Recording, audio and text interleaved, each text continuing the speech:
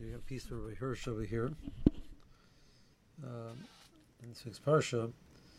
We've spoken about this before, but it's important, and therefore I think it's kedai to. I don't think we've ever actually done it inside, so maybe it's worthwhile to try to do it inside. So Rav Hirsch, when he talks about the mitzvah of tzedakah, which is found in the sixth parsha, the Torah has various different elements of describing the mitzvah of tzedakah. The pasuk has a pasuk of Pesach Tiftach. There's a positive commandment to open your hand. Nason Titein, there is a positive commandment to give. There is two Isurim. Loisamit says Levavcha, do not harden your heart. Losik Beres Yodcha, do not close your hand. So there's two mitzvahs I say and two mitzvahs Los say. There's also a pasuk of you should give him Deimach Soro according to his needs. That he's missing. So the Torah puts a very strong stress on the mitzvah of tzedakah. The admonition of Pesach Tiftach, Nasoin Titein, and Deimach Soro, and on the other hand, the warning,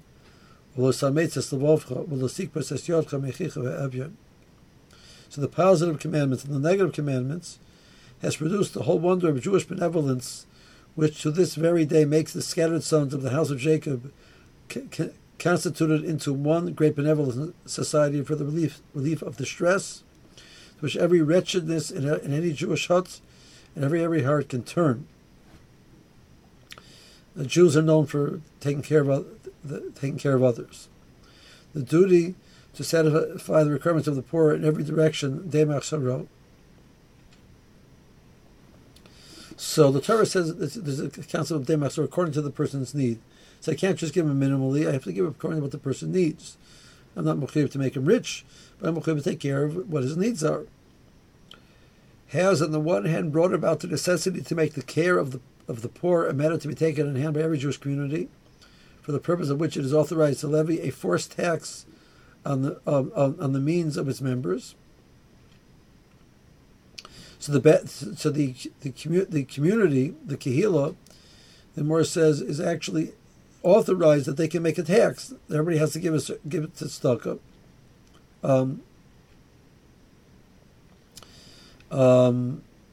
Which the advantage of that is it guarantees that the money is there. The disadvantage of that, it changes from being an act of benevolence and goodwill to being something which it's a tax that I'm forced to pay, and it loses that element of care which is there. On the other hand, makes this duty by no means accomplished by this, but opens up an entirely noble, benevolent spirit of private charitable deeds, voluntary relief societies. So we walk this dichotomy. We recognize that there's going to be a need to collect money for tzedakah, and this need is going to be only accomplished if the community has the authority to force people to pay. On the one hand, on the other hand, we recognize that if we reduce it to that, you lost the whole idea of tzedakah. The task which the duty of Jewish tzedakah imposes is so serious and so great that only the combination of these three factors, number one, the community, number two, the societies, and number three, the private individuals working together, can come near to accomplishing it.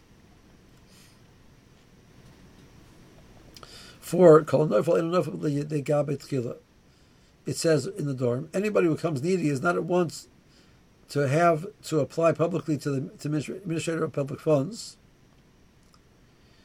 i.e. the friends and the relations have first to see what they can do. In other words, it does not suffice as a community to make the deficiency up. For the need of those who become impoverished and are ashamed to apply for public alms, and the requirements which arise everywhere for special cases, remain the finest objects of delicate private benevolence. So it's better not to every time have to go to the communal charity box. But equally so, these purposes which can only be served efficiently by the care of the community, schools and care for the instruction of the children of the poor, that belongs to the community. This has always, from time immemorial, been considered to be so much a communal task that had become a habit, quite erroneously, to give the title Talmud Torah amongst obligations which lay on Jewish communities only to the provision for the instruction of the children of poor.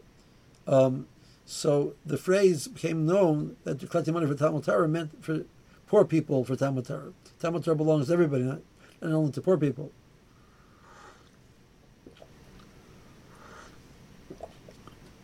Okay. So it's a fascinating question that my father-in-law and I used to talk about this a lot. That the American government has undertaken the responsibility for many welfare issues of its citizens. That wasn't historically the job of government. That was historically done by the religious societies. The church took care of people, etc. As the societies moved away from being religious, and as the wherewithal of the religious societies to take care of the poor has diminished, it's been taken over by the government. But what's happened is it's moved from the many times from the private mandate to become a public mandate, and we read these stories about these politicians which are publicizing their tax returns, and looking at the amount of charity that they gave. Sometimes was fairly minimal, but they're very ready to vote that the government should be spending money on various charitable needs. So it's no longer their personal responsibility; it's the responsibility of the government. So as politicians, they say the government should do this, the government should do that, but they've taken out of their own personal responsibility that they should be doing something. That the government should do it. Right? So that's the danger that you have. Obviously, the government has a tremendous amount of power and authority beyond the individual to guarantee that they'll be taken care of. On the other hand, you should not lose the connection. So he continues, but there are two factors which the Jewish sense of benevolence, especially to thank for the manner and idea in which it carries out its charitable activities. So there are 2 points that he wants to point out that sort of define how Jews give tzedakah. Jewish thought is taught to look on the task of benevolence as tzedakah. The word tzedakah means as duty in the most eminent sense. One who does not help the poor to the utmost of his power commits a sin and is guilty before God. It says of him in the next verse. So if charity is truly charity, which means it's an act of benevolence, if I'm not benevolent, I'm not a sinner. I'm just not a nice guy. Right? I can't be called a sinner unless what I'm doing is something that I must do, and therefore when I don't do it, I have done something negative. So if I'm sitting on the bus, somebody asks me for charity, and I say no, in our society, nobody's going to say the person's a sinner. In the modern, the secular society that we live in, if you give him, you're a nice guy, or you're a gullible, however you want to decide. But right, but if you don't give, you're not a sinner. What the Torah is saying is that, depending what the parameters are, a person doesn't give, they're a sinner, which means it's not just a good deed; it's a responsibility, and it's a chiyuv, it's a duty. So the Torah describes it as tzedakah. Tzedakah means something which is righteous, which is right. It's appropriate. Now he says like this, but thereby charity is deprived of its protective armor of impulse, sometimes greater, sometimes lesser, will be dependent on feelings of sympathy and pity, and of a personal appeal, and is relegated to the sphere of the strictest command of duty. So two things happen. If it's based on my emotions, sometimes I'm more moved, sometimes I'm less moved. This person's story tugs on my heartstrings more than this person. This person I don't like. I don't want to give him anything. But if it's a duty, it's not up to me. At the same time, the feeling of degradation is removed from the recipient. So the Jewish poor receive no alms, which is from the word, this I'm not sure familiar with the word, which means gifts of pity. It's not a gift. It's something that the giver is responsible to give.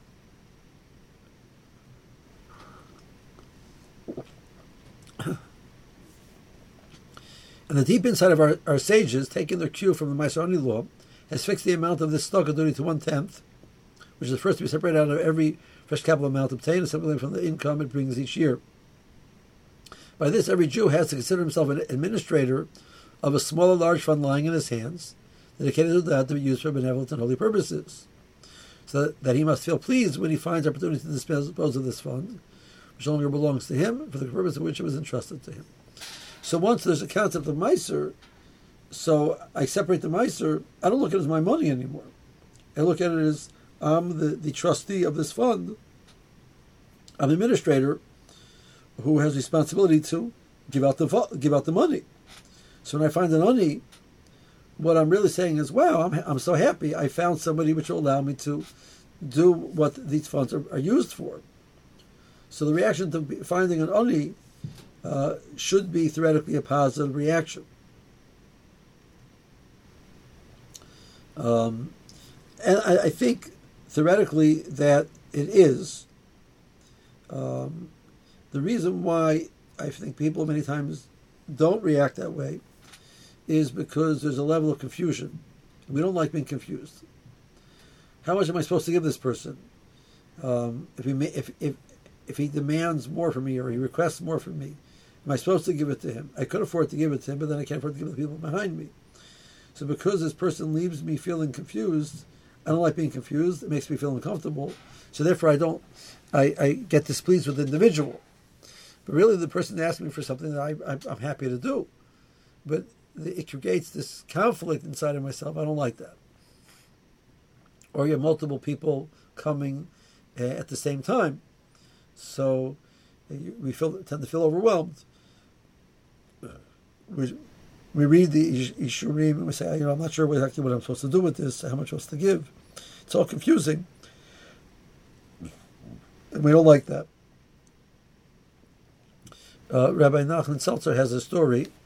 I'm assuming that he verified the story.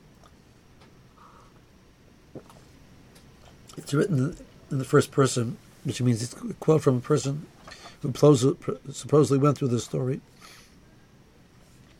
So Mr. X goes, he's in America fundraising, and he goes to meet rich person A. Rabbi X is meeting Mr. A. And they make an appointment, and he comes, and Mr. A greets him with a tremendously excited countenance. So come in, happy to hear what you have, etc. And he's never really been greeted with such exuberance before when he's coming to ask for a tzedakah. The person says, I'm really interested in what you have to say. Let me hear what you have to say. And he sits and he listens to him. In the middle of the conversation, there's a knock on the door. And he runs to the door. And there's another ani there. And he says, thank you so much for coming. And he greets him and he brings him in and he gives him something. And then after making the person feeling very, very comfortable, he leaves, goes back to Rabbi X. There's a knock on the door again. He says, while he was there, it happened 5 or 6 times. And he was extremely blown away. This is a fellow in his 70s running to the door every single time to greet and to be excited about giving tzedakah in an extraordinary way. He says, where did you get like this? This must be something you've been like this since you're young. You cultivated something like that. He said, as a matter of fact, not. He was a survivor. The person who was giving the tzedakah came to America penniless, and he decided that one day he wants to become a lawyer, and he got odd jobs, and he pushed himself, and he made himself through law school, and he was very successful. So he had very little patience for collectors. I worked very, very hard. I made my money. I'm not really interested in sharing with somebody else. Here he's sitting in his office, and he's been quite successful, and he has his own beautiful big office, and he has a firm. So the secretary buzzes and says that there's 2 rabbis there to meet him. And he says, what are the names of the rabbis? He says, one says his name is Rabbi Feinstein, the other one says his name is Rabbi Kamenetsky. So his first reaction obviously was to run out that Ramosha and Rabbi Yaakov were coming to visit him was extraordinary. Then he said to himself, that's ridiculous. I'm not that rich that Rabbi Feinstein and Rabbi Kamenetsky are really visiting me. Probably it's 2 other people who realize they're not going to get in. The secretary doesn't have any documentation. So they asked, what's the name? They said Feinstein and Kamenetsky. But really, it's really a Shapiro and Miller, So I'm not going to run out to make a fool out of myself. So let them sit for a few minutes. So he continues reading one of his law journals. After a few minutes, he says, send them in. And in walk Moshe Feinstein and Rabbi Kamenetsky. And the fellow is devastated.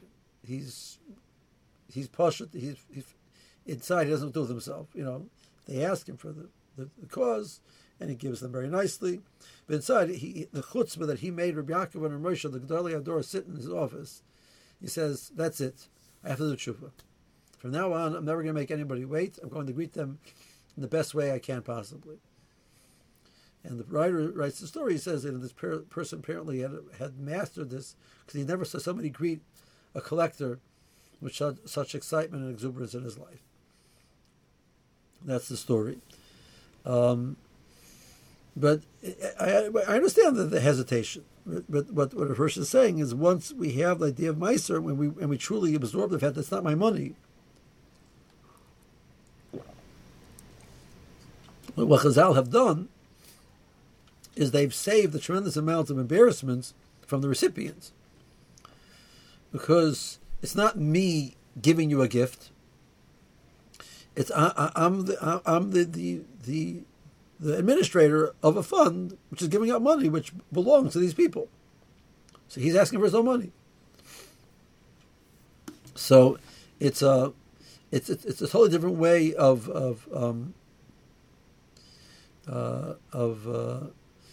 relating to the concept of tzedakah, which Chazal put in place. So I think it's a fascinating thing. Okay, one more point that he says a little bit earlier. He talks about this mitzvah of demach soro. In these 2 words, sufficient for his need, quote, that's what it means. The greatness of the Jewish duty of benevolence reaches its summit. The want of the poor man is to be made completely good by us. You're not called upon to make him rich, but what he lacks is to be supplied. Moreover, low, with consideration to his particular position, what possibly may be indispensable to him on account of habits performed in his previous year, better circumstances. So Chazal say, while did Philosus lirkav ever lorus. If this person was an erstwhile rich person and he was used to a certain standard of living, the mitzvah of tzedakah would apply to help him as long as he still feels that need emotionally, and therefore it's a valid need for him. So there's a mitzvah to give him money for that purpose. It's not a priority. You're not going to prioritize that over someone who needs food to live on. But if that's not the issue, I have the money available to help this person. So, give you a few expressions of this. And I mentioned these stories before. So, a fellow in Telz who was quite survived without having a car for many years. So he drove, but he felt from where they live, where the Carlo people lived to the yeshiva, there was really no need for them to have a car. And his wife, she got used to the din not having a car, and she used to work out very well with all of the coordinate going shopping with her neighbors, etc. Okay. One day, there's someone in the Kerl who his car dies, and he has no savings. He has nothing. He has no way to replace his car, and he needs his car. So the guys chipped in to help, at least give him some money towards buying a new car. So Rabbi Pliny, who lives without a car, was disinclined to give because, I can live without a car. He can live without a car too. They said, well, that's what Chazal are saying. I'm used to not having a car, but he's used to having a car. So for him, that is a mitzvah stock. That's what he's missing. He's missing a car. Asking him to live without a car would be leaving him feeling impoverished. So there's a mitzvah to contribute, even though I can live without a car, but I have a mitzvah to contribute that he should have a car, even though I don't have a car. Right? That was his comment to me. I think it was very, very on target to the Dia of Asher Yachzor.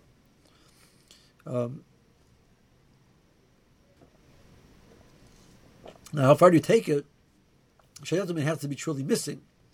So, I would like that my daughter should get married, in the most expensive hall, and we should have a 7-piece orchestra, and and if it's stuck, I'm collecting stuck to help me pay for my $1 million chasna. It's hard to say that's called that we call a shayach solar. So obviously there's some element of the application of this. But the next story is a beautiful story.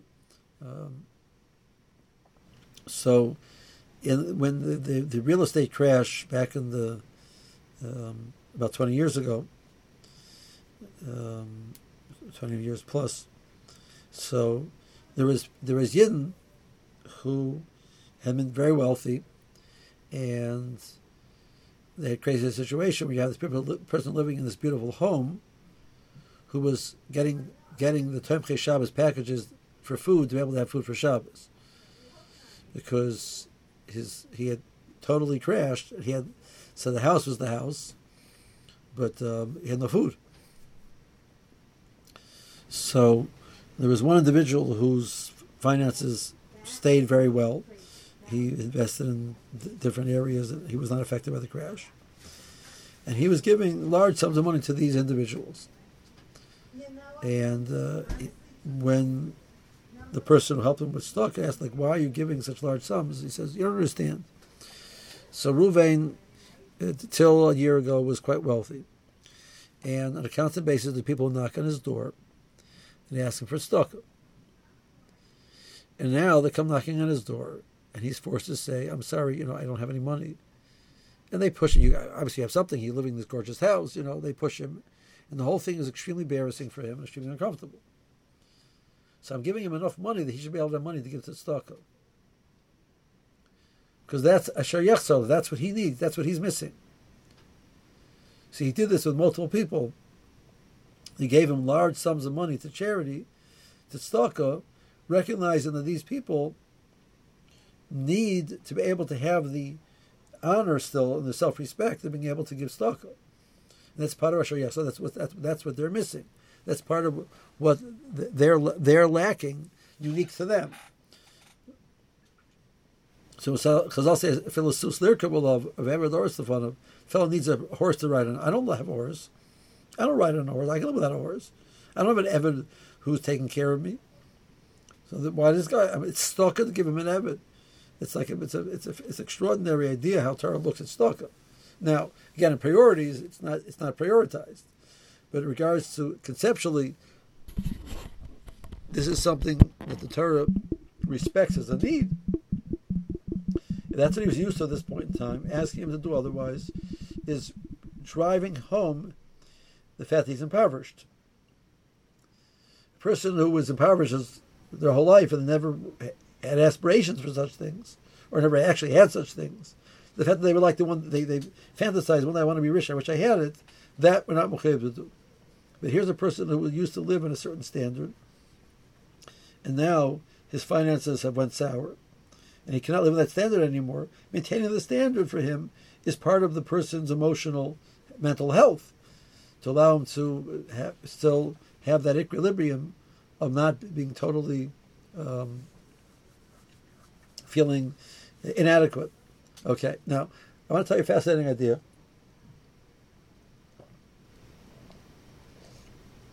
I heard recently.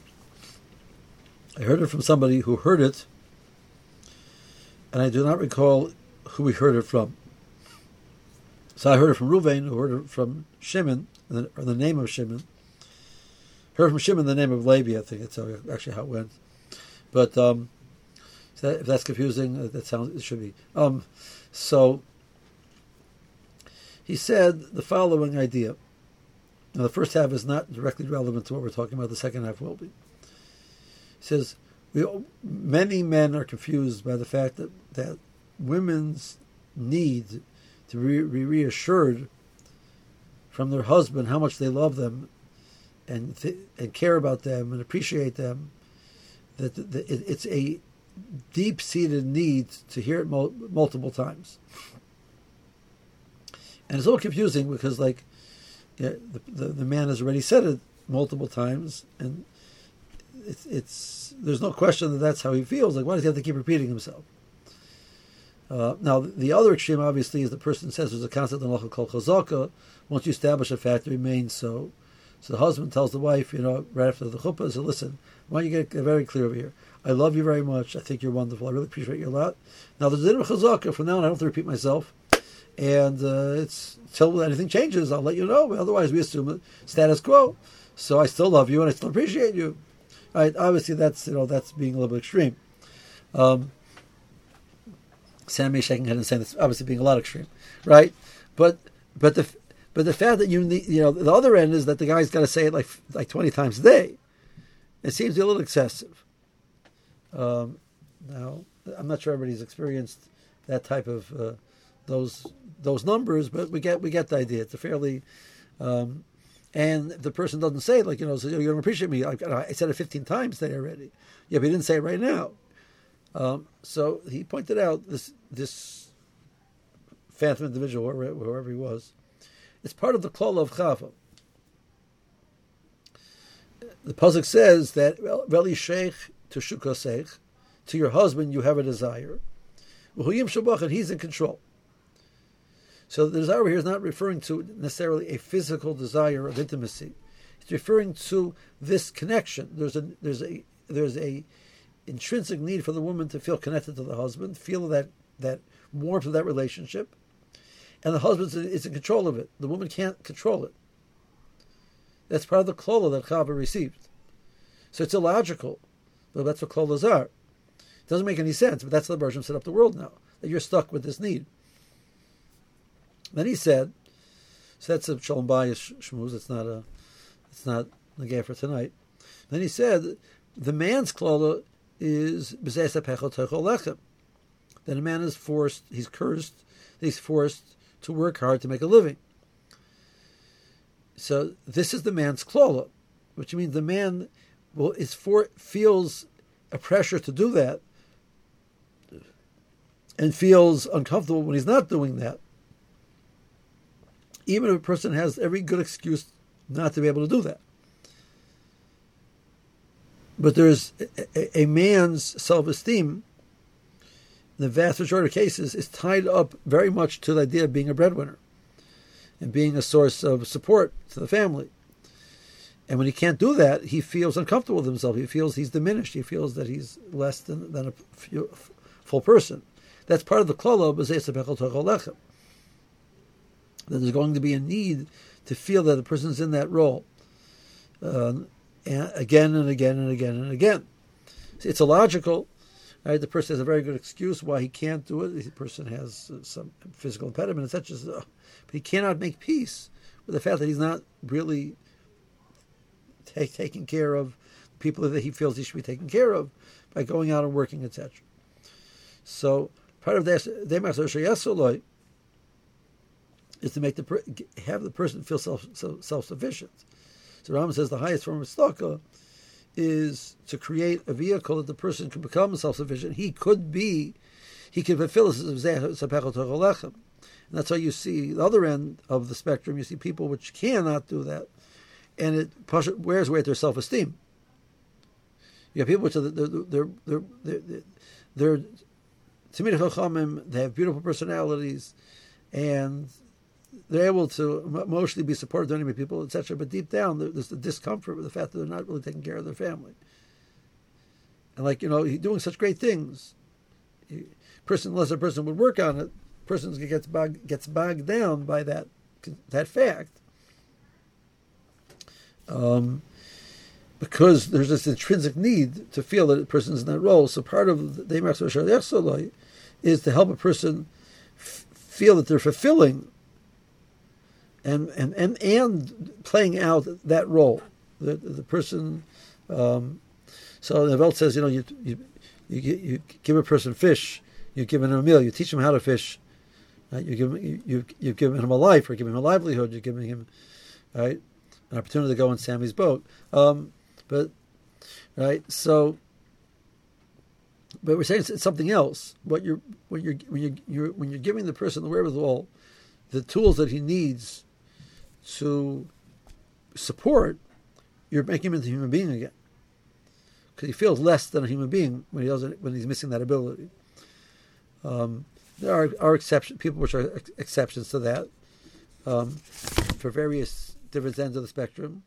You're a person who's a Talmid Chacham who's sitting and learning. He's not really supporting his family, but the reason why he feels good is because he's sharing what he's gaining through Liman Torah with his family.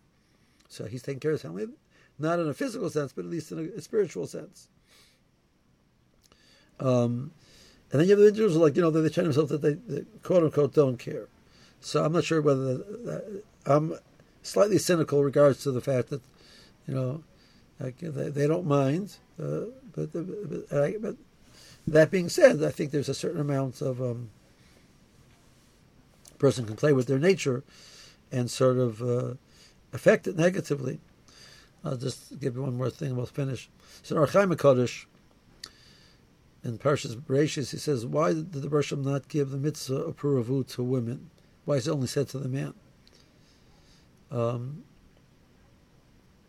He says, from the point where Chava received the klala that be'etzib teldi bonim, that giving birth is going to be painful, the Bershom says he cannot give a mitzvah of Puravu to the woman, because that would mean that he's commanding her to be put in a situation of pain. So to do a mitzvah, she would be forced, because of the mitzvah, to do a situation which is extremely, extremely painful. And it's not appropriate to give a mitzvah for that function, that situation. Okay, so now she has no mitzvah and it's very painful, so that's it, it's the end of the world. No women are going to have kids. So he says that the Rosham instilled in the woman a nature that she wants to have children, even though knowing that it's going to be extremely painful. So that counterbalances the pain. There's this desire. So a mitzvah can't, because the Russian can't be mitzvah mitzvah, won't be mitzvah mitzvah to cause stomach pain to the individual doing the mitzvah. But the Russian created a counterbalance that of a desire to have children, which is so strong that a woman will agree to have children even though she has no mitzvah. That's what he writes. You look around you in society, there's many, many people who claim that they have no interest in having children. And here the Ohr HaChaim HaKadosh is saying the Rosh made a nature in the woman which is so powerful that she desires to have children even above and beyond any pain which is going to ensue. And you see many women are like that. So what's with other women? So I'm not judging anybody, but there's a certain amount the person can change their nature. And they've convinced themselves, for whatever reason, that they don't want to have children, and they've changed the nature of the Ohr HaChaim HaKadosh, saying that's the nature of a woman. And instead, they've changed themselves, that's not their nature anymore. So the same thing over here, a person can come to terms with that he cannot be the one who's b'zeis bechol tochel lechem, but it's definitely an avodah. It's not automatic that a person's able to be comfortable with that reality. Okay.